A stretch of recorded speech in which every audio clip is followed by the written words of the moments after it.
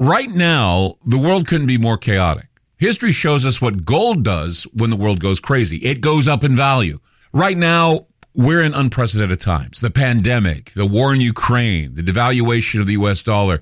Gold and other precious metals are a defense measure against the hyperinflation that's happening right now. So, what can you do to protect yourself? This is what you do. Call my friend Alan Johnson at United Gold Group. He's dedicated to helping people secure their retirement income. He'll help you with gold, silver, and other precious metals, and show you how to set up your own self-directed IRA.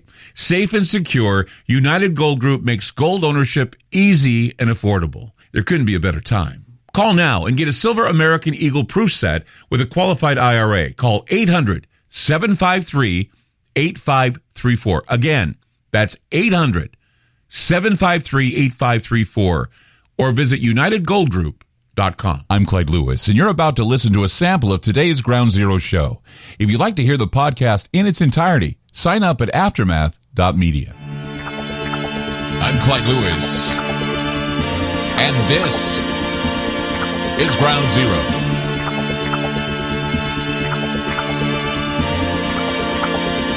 The number is to call tonight, 503-225-0860 or 866-536-7469. Today's been a wild day for weather here in the Pacific Northwest. Sunshiny, then all of a sudden dark clouds form, dropping a whole lot of rain and hail. It's like somebody triggered some strange weather anomaly going on. And I've also noticed all over the country there's been strange weather anomalies happening, like water spouts forming on lakes, and a small tsunami happened. It was it's what they call a meteor tsunami, a really small tsunami. And it's usually caused by bad weather systems.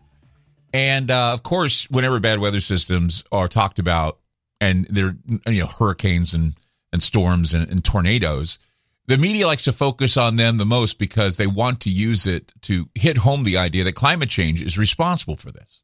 Okay. But they also want to include everything else. They want to throw everything in except that, even the kitchen sink now. Okay. By saying that, okay, climate change is a health problem. Climate change is going to trigger a health crisis. Pollution is climate change. Microbial meteorology is climate change. Earthquakes and seismic activity caused by climate change. Everything's climate change.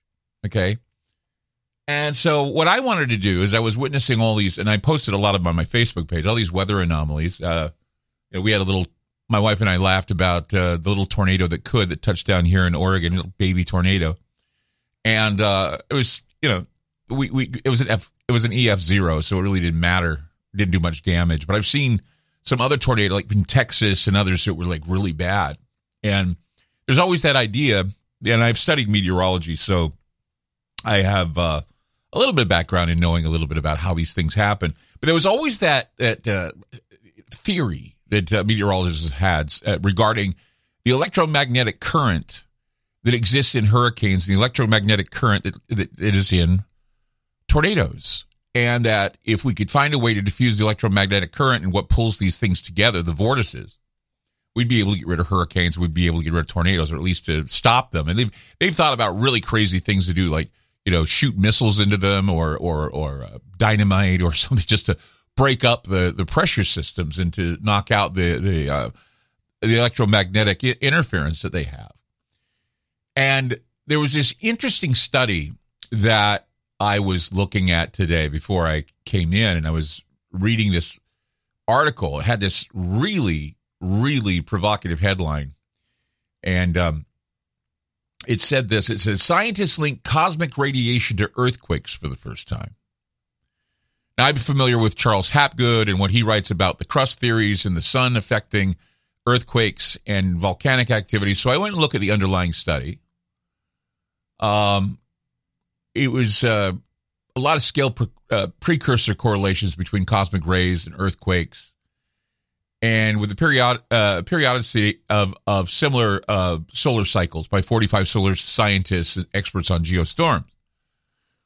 And so there was this abstract that I was reading, and it really intrigued me because there's always that theory that the moon or the sun or even geomagnetic currents trigger earthquakes, trigger bad storms, that sort of thing. Because, the particles that constantly are bombarding the planet, the magnetic field that's bombarding the planet, if it has a snap or a a gap or something, we always end up getting exposed to, and we don't even know it. We're getting exposed to really, really bad rays. And also we're starting to see weather patterns that, they want to block the sun. They want to do all these things. But if they do that, it's going to cause more problems. They say, well, if we mimic volcanoes and all that, but that's the point. See, in this abstract, it says this. It says the search for correlations between secondary cosmic ray detection rates and seismic effects has long been a subject of investigation motivated by the hope of identifying a new precursor type that could feed a global early warning system against earthquakes. Now, it says in the abstract, here we show for the first time that the average variation of the cosmic ray detection rates correlate with the global seismic activity to be observed with a time lag of approximately 2 weeks, and that the significance of the effect varies with periodicity resembling the undecennal solar cycle, with a shift in phase of around 3 years, exceeding 6 or at local maxima.